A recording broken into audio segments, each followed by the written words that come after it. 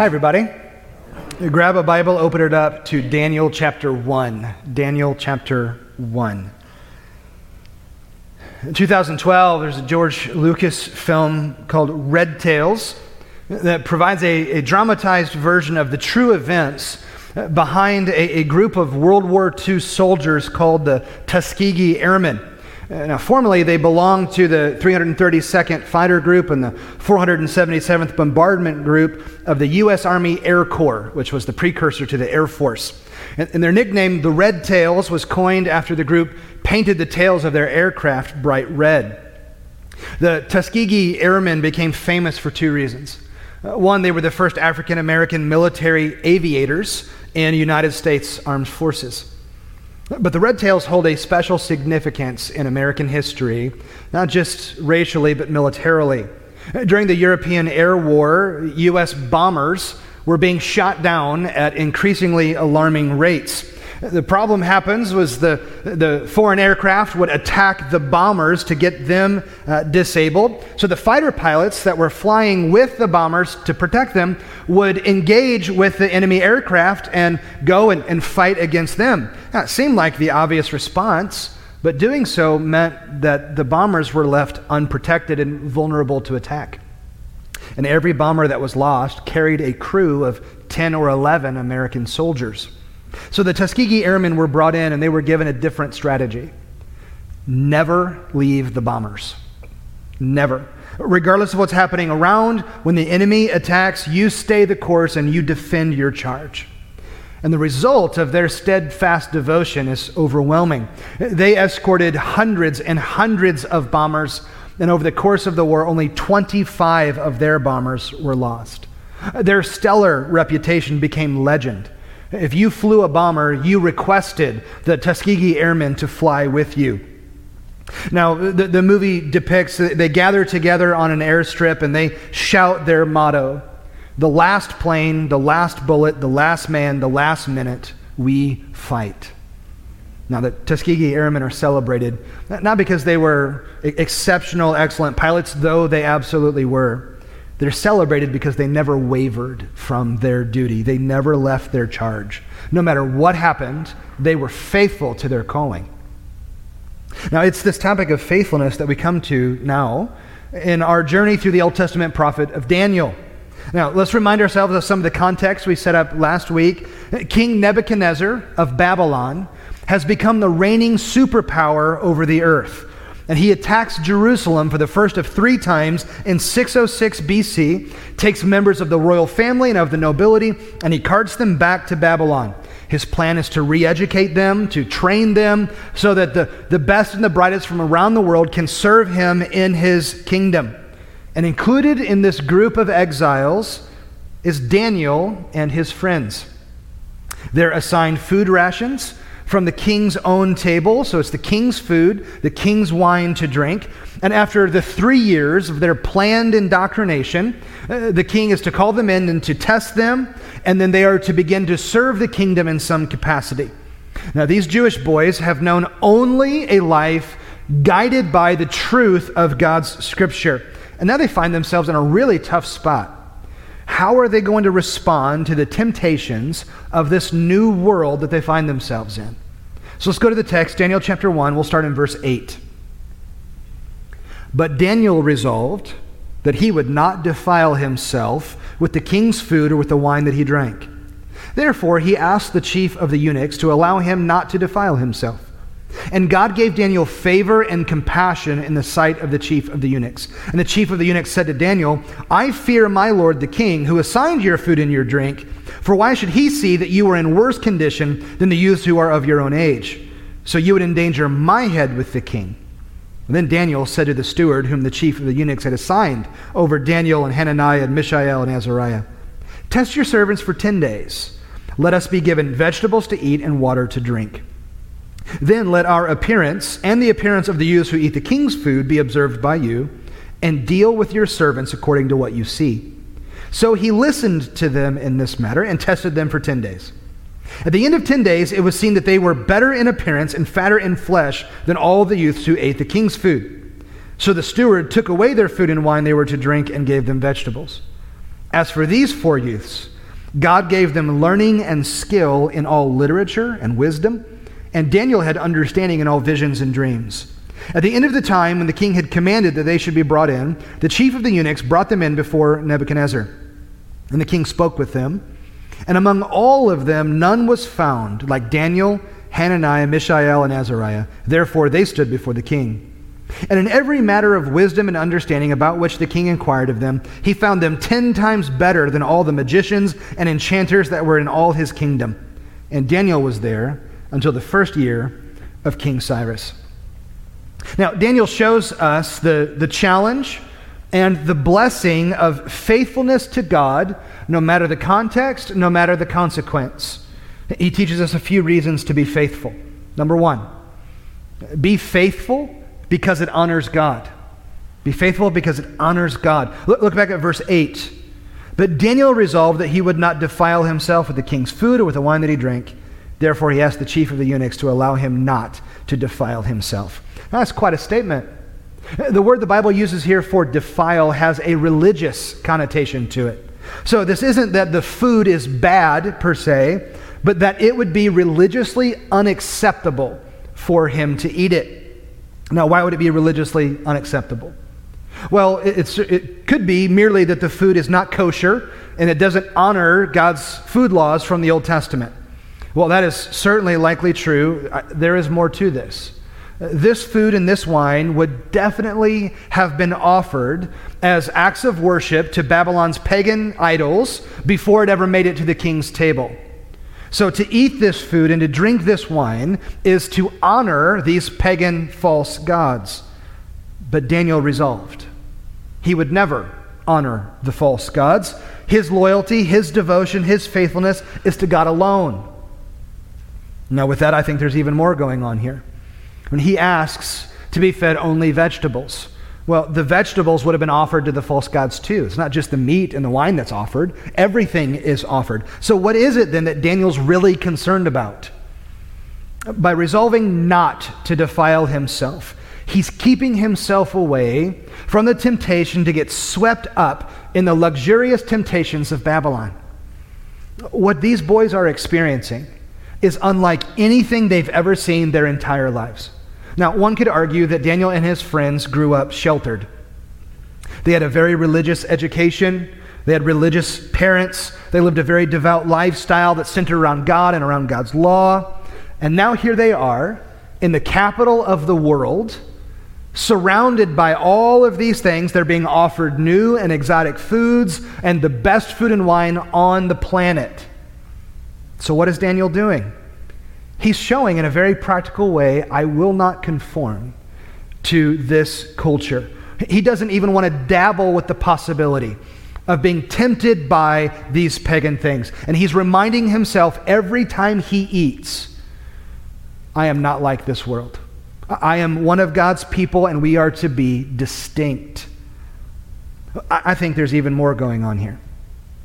By the king providing all of this food and wine, I mean, we're specifically given that little detail, the king's own food and wine that's coming from his very own table. The king is creating an environment of dependence on himself. So these new exiles have the king to thank for their good fortune. Every glorious morsel of food, every delicious drink of wine, all of it comes from your good king's hand. This is part of the indoctrination process. You owe everything to the king. You are dependent only on the king. But Daniel resolved. He will not fall for it. Daniel owes everything to only one. Daniel is dependent on only one, and it is not Nebuchadnezzar. Daniel resolves he will be faithful to God alone because his faithfulness honors God alone. Now, here's the lesson for us. Decide on your convictions ahead of time. Now, can you imagine if Daniel had waited until he got to Babylon and he's hungry and he's thirsty? Can you imagine he's waited to sit there now with this food and wine in front of him, and now he's going to decide what he's going to do? Is he going to stay faithful in that moment? Absolutely not. He's going to give in every single time.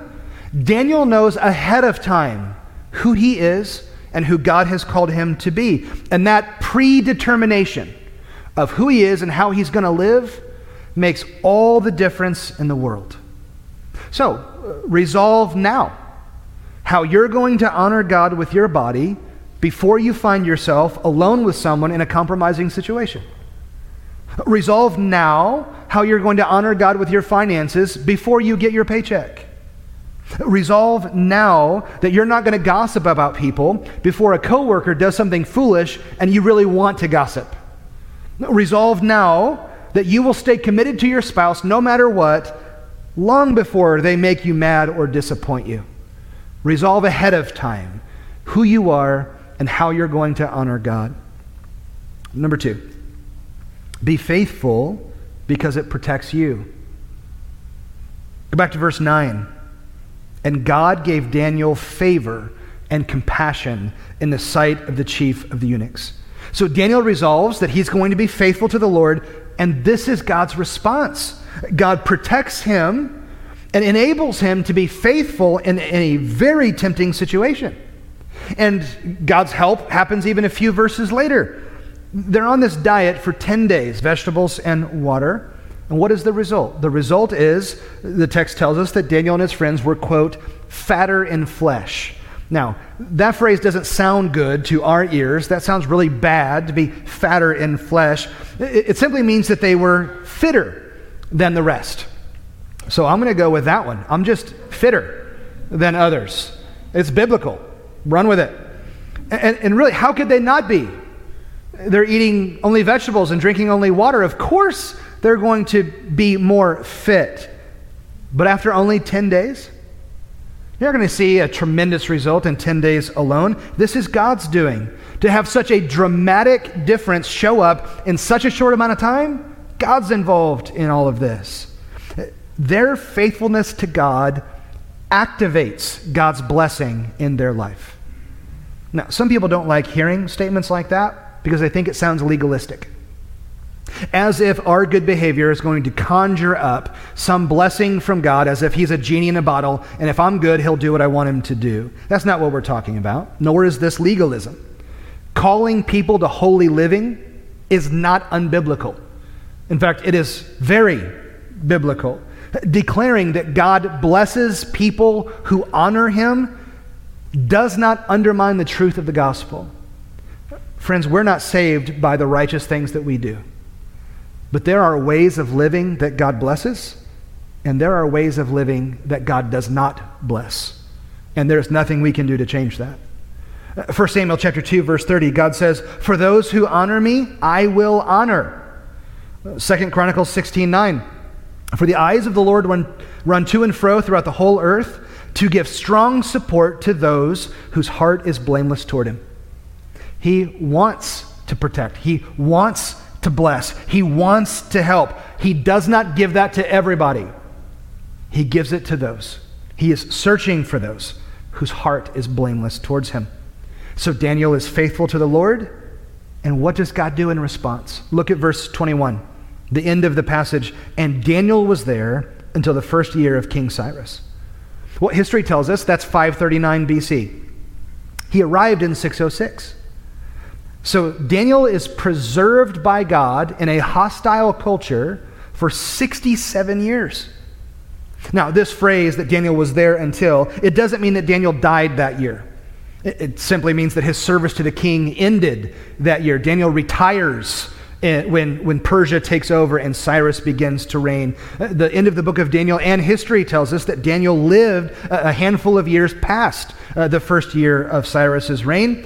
Daniel lives long enough to watch God's people be released from Babylon and go back home to Jerusalem under men like Ezra and Nehemiah. You have books in your Old Testament that are titled Ezra and Nehemiah. Those men were friends with Daniel in ancient Babylon. They all served the king together. And Cyrus, in the third year of his reign, lets them go exactly 70 years after the exiles were deported to Babylon. So think of Daniel's life. Early on, the Jews considered Daniel exceptional. The Babylonians, as we'll see over the next several chapters, they consider Daniel exceptional. By the time we get to chapter 6, the Medo-Persian Empire takes over, and Darius the Mede, who's now the king, he considers Daniel exceptional. The Persians at the end consider Daniel exceptional. How does that happen? That all of these very different kingdoms and empires that ruled Mesopotamia for a few hundred years of this area of history, all of them considered Daniel incredible. How is that even possible? It's because Daniel wasn't just faithful for 10 days on a special diet. He was faithful to God for 67 years. Day in and day out, he was faithful to the Lord, and the Lord protected him. So where is it in your life that you know you need to be more faithful? Is it maybe a little bit more faithfulness in meeting with God more regularly in the pages of the Bible? Is it faithfulness in engaging more at church? Is it faithfulness in how you're going to handle your money? Is it faithfulness in a relationship that's in the way or needs to change? Is it an area of sin where you need to come clean and repent? Resolve to be faithful. It protects you. Number 3, be faithful because it blesses others. Go back to verse 17. As for these 4 youths, so Daniel and his friends, God gave them learning and skill in all literature and wisdom, and Daniel had understanding in all visions and dreams. We'll see that next week in chapter 2. At the end of the time, that's the end of the 3 years of indoctrination, when the king had commanded that they should be brought in, the chief of the eunuchs brought them in before Nebuchadnezzar. And the king spoke with them, and among all of them none was found like Daniel, Hananiah, Mishael, and Azariah. Therefore they stood before the king, meaning they were invited to serve in the king's own court. They were in the king's own presence every single day. And in every matter of wisdom and understanding about which the king inquired of them, he found them 10 times better than all the magicians and enchanters that were in all his kingdom. Now, God is involved in their success. You saw the phrase in verse 17, God gave them learning and skill. But these men worked hard. These men learned their culture. They performed with excellence. They did not rebel against Nebuchadnezzar. They did not become passive-aggressive against Nebuchadnezzar. They weren't fighting him at every turn. They immersed themselves in their training. They excelled in their training. Why? Is it because they loved Babylon and thought it was better than Jerusalem? Is it because they thought the pagan false gods of Babylon were superior to the God of Israel? Not at all. They knew that their success would enable them to stand in leadership in Babylon and bless others in the empire. Now, as we move through Daniel, one of the things that we'll see is as a direct result of their continued faithfulness to God, they are continually promoted in the empire. They will eventually become second in command. They will rule over the empire with the exception of the emperor himself. Daniel and his friends are faithful, and their faithfulness put them in a unique position to represent God and to speak on God's behalf in their pagan culture. They didn't retreat to caves and become monks. They worked to help the empire succeed. Friends, culture is not God's enemy. So long as we are faithful to Him, we are free to influence and to lead in whatever environment the Lord places us in. Now, Jeremiah chapter 29 records a letter that's written by God through the prophet Jeremiah to these exiles in Babylon. Now, there are a couple of verses in Jeremiah 29 that are very, very well known. For I know the plans I have for you, declares the Lord. Plans to prosper you, to give you a hope and a future. We know those verses because they're splattered all over graduation gifts. Those verses are not written to a commencement crowd. Those verses are written to a concentration camp. They're written to these exiles under a foreign military superpower in Babylon. And right before he says, I have plans for a hope and a future, here's what God tells them, Jeremiah 29:4. Thus says the Lord of hosts, the God of Israel, to all the exiles whom I have sent into exile from Jerusalem to Babylon. Build houses and live in them. Plant gardens and eat their produce. Take wives and have sons and daughters. Take wives for your sons and give your daughters in marriage, that they may bear sons and daughters. Multiply there and do not decrease. but seek the welfare of the city where I have sent you into exile, and pray to the Lord on its behalf, for in its welfare you will find your welfare. Seek the success of your city. You seek the success of your nation. You seek the success of your world. Why? Why wouldn't you? If you want things to go well for you, it needs to go well for the broader culture too. You and I are intricately tied to the culture that you and I live in. And we are not called by God to retreat from that culture and live in caves. We're called to be salt and light in a dark and decaying world. And here's the thing about being salt and light. Light has to be relatively close to the dark if it's going to light it up. Salt actually has to be applied to the food if it's going to season or preserve it. Light that's hidden or salt that stays in the shaker helps no one. So talk to your neighbors. Share your faith. Go public that you follow Jesus. Have that conversation with your boss or your coworker. Seek the promotion for the influence that it will bring so you can speak on God's behalf in that place. Put yourself into uncomfortable positions. Don't retreat from the world and hide your head in the sand until Jesus returns. That is unfaithfulness to God. Your faithfulness to the Lord doesn't just honor Him. Your faithfulness to the Lord doesn't just protect you. Your faithfulness to the Lord blesses everybody around you. I talked with our men about this last week at the Bible study. The phrase semper fidelis is a Latin phrase that means always faithful. It's the motto of the U.S. Marine Corps. The phrase originated, it's a very old phrase, it originated in the Roman Empire. The Roman senators, after they had what history calls their intervention, where they took over power in the empire from the emperor and they turned it into a republic, as they set up that new republic, they wanted to be always faithful to the glory of their empire. Now, the earliest definitive usage of the phrase as a motto for a French town called Abbeville since 1369. The phrase has been used by multiple families and communities throughout Europe, especially in England and Ireland. Since the 1600s, the phrase has been used by multiple military units across the globe. The U.S. Marine Corps adopted the motto in 1883 on order of Colonel Charles Macaulay, the 8th Commandant of the Marines.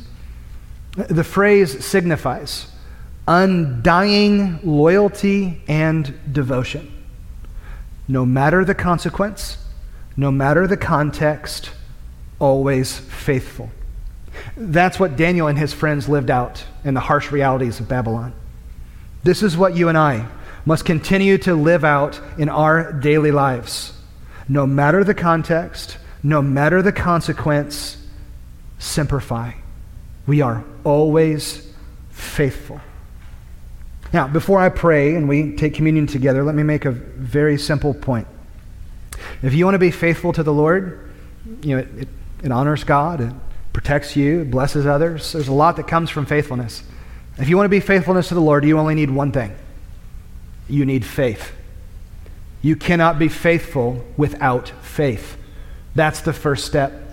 So if you're not a person of faith, you have not placed your trust in Jesus Christ, that's step one. You cannot be faithful to Him without faith in Him. So we believe that Jesus is the Son of God who died for our sins and rose from the dead. We repent of sin and turn to Jesus. We confess Jesus as Lord.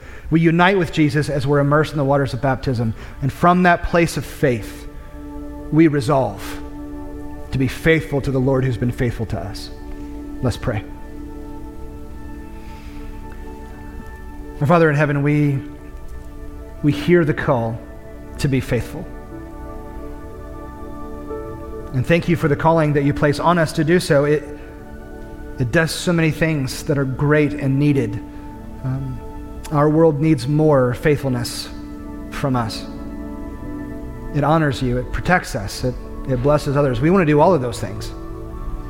So thank you for opening up the door to make all of that happen. So make us faithful. No matter the context we're in, no matter the consequence that comes because of it, make us faithful. And God, for the next few moments, we take this little piece of bread and this little cup of juice, and with them we remind ourselves of the faithfulness of Jesus, who, in his context of his sinful world, and no matter the consequence, costing his own life, he did not waver in his faithfulness to you. His loyalty and his devotion to accomplish salvation for sinners like us is incredible. So we take a piece of bread and we are reminded of the body of Jesus sacrificed to forgive sinners like us. And we take a little cup of juice, and with it we're reminded of his blood shed to save, to give the hope of eternal life to sinners like us. So thank you for Jesus. It's in his name that we pray. Amen.